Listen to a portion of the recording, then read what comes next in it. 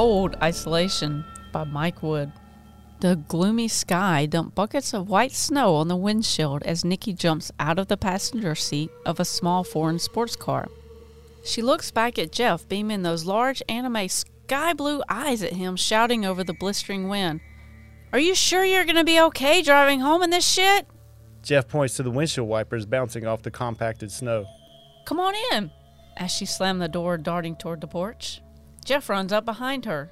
"You sure it's okay?" he asked. "My dad wouldn't want you driving in this shit. But you better stay out of sight, just in case." Nikki leads Jeff down the hall of a rickety farmhouse stealthily. She raises her ear, listening for movement as they proceed until coming to a halt beneath a set of pull-down stairs. She jumps up, snatches the rope, pulling the stairs down quietly.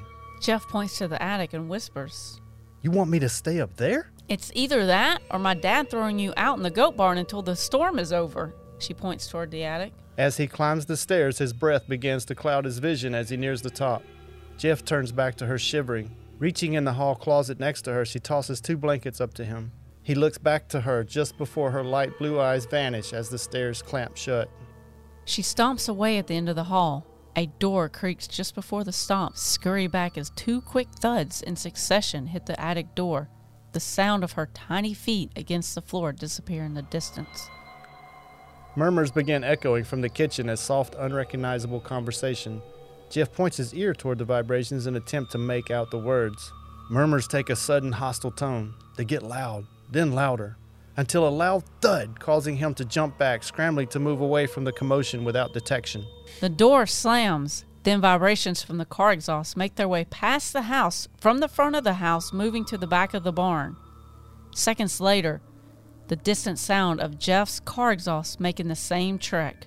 Again the door slams, followed by loud murmuring as some sort of argument ensues. Thuds come from the drop downstairs. A screech of light appears into the attic. Jeff cowers down behind the boxes out of the light. Peeking over, he sees Nikki's head pop up.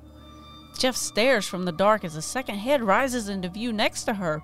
He jumps back out of sight. A high-pitched voice leaps from the thick lips. "It's okay, big boy. You ain't in any trouble." She steps up another step to reveal her short brown hair, matched closely by the color of her eyes. She gets to the top of the stairs, instructing him, "Let me have a look at you. Come over to the light." Jeff stands up tall and walks over by the stairs. Nikki lips her lips and instructs Jeff. "Kiss her." The lady walks over to Jeff. He pecks at her lips with his. Nikki's tone of disdain. "No, kiss her like you want to kiss me." Jeff takes the girl, pushes himself to her. Their tongues begin to swirl around one another rapidly. She begins to utter moans as she gives to his passion. A door slams from below. The ladies quickly race down the stairs. The 2 thuds follow and then the stumps scurry away. Loud murmuring from a distance. This voice has a more somber tone, laughing even. Jeff moved back to the shadows, searching out the heat he had left in the blankets. Thuds vibrate the ceiling from below, followed by the deafening screams that echo through the trusses. Jeff jumps to his feet. Another thud. Another scream. Jeff shoves hysterically at the stairs, but they only spring back with each push. Jeff yells down, Nikki, what's going on? Let me out! Are you all right?" Nikki's voice from under the stairs. "Stand back!" 2 thuds. Light enters the attic as the stairs fold down. Nikki looks up. "Jeff, you gotta keep quiet. We're lucky my dad walked out to the barn, or you'd be dead right now." Jeff pushes at the stairs, looking down the hall. "What was that noise? Is someone hurt?" Nikki pushes against him, preventing the stairs from moving. "If my dad sees you here, he'll kill us both." Door slamming. A voice calls out, "Nikki, whose car is that by the barn?" Jeff lets the door close. 2 thuds again before she stomps away toward the voice. The isolated ticking of the watch, interrupted by the occasional sigh, was the only noise Jeff heard for what seemed like hours. He crawled to a crack of light. Peering out, he could tell it was a street light. It was now dark outside. Cars drive up, then stop, doors shutting, followed by murmuring, the vibration of another door slamming. Moments later, another car, then another. Not keeping up with it, Jeff estimates 10 cars in total.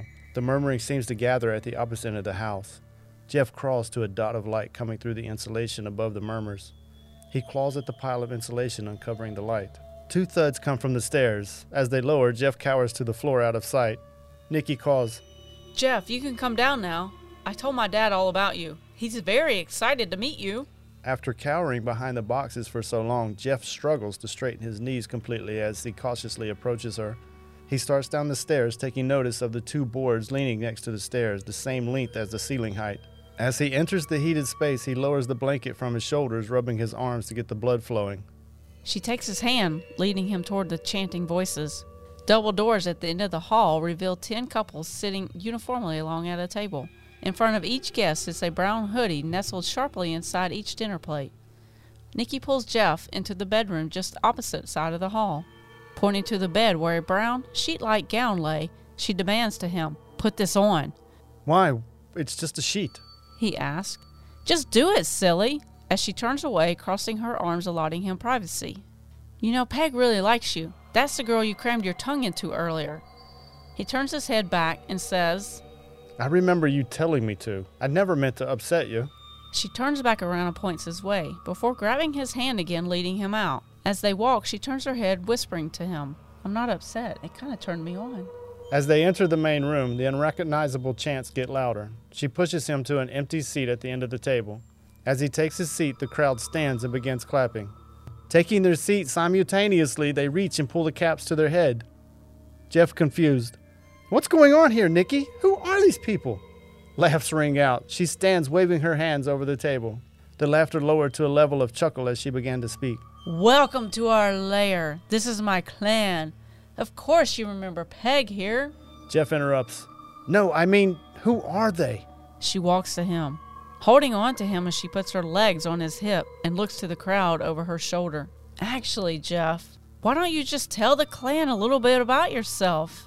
After all, you are the main attraction." She pushes into him as he done to Peg, swirling her tongue onto his lips. His tongue meets hers. She leans back, straightening both arms, taking his hair in both hands. The guests all stand up. The guests all turn simultaneously to Jeff, smiling. They all reveal their sharp fangs. She pulls her head back, revealing the sharp fangs protruding from her mouth. She twists his head, then jerks his face forward. The fangs enter his left eye as the right one watches in horror. Jeff claws at her face, pushing with all his might, which isn't enough to budge her powerful grip. He slips into the darkness as he loses consciousness. Noticing the stare, she relaxes as he goes limp. He awakens suddenly to a hooded female standing beside him. He knows it's Nikki due to the anime eyes that attracted him to her in the first place. Jeff takes notice of all the other guests standing around him with the hoods concealing their faces.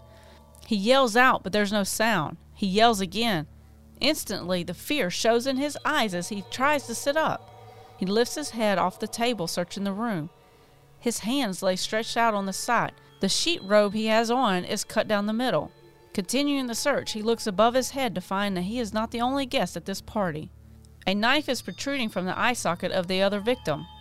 The hooded Nikki takes a knife from her sitting. As she stands, she cries out, "My brothers and sisters, I bring you here to indulge in the finest, purest, and don't forget, freshest version of the best meat you've ever known.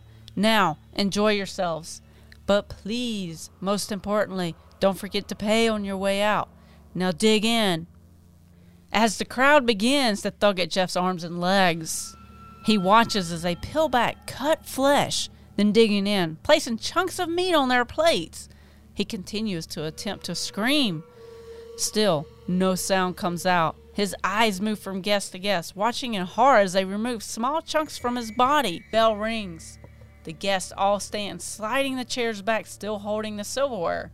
The crowd all looks to a giant clock hung above the fireplace mantel.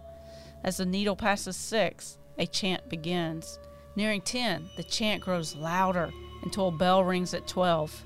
The entire room goes chaotic as they begin to devour the meat picked from Jeff's extremities. Nikki, still covered with the hoodie, leans over to his remaining eye and whispers, "You're not going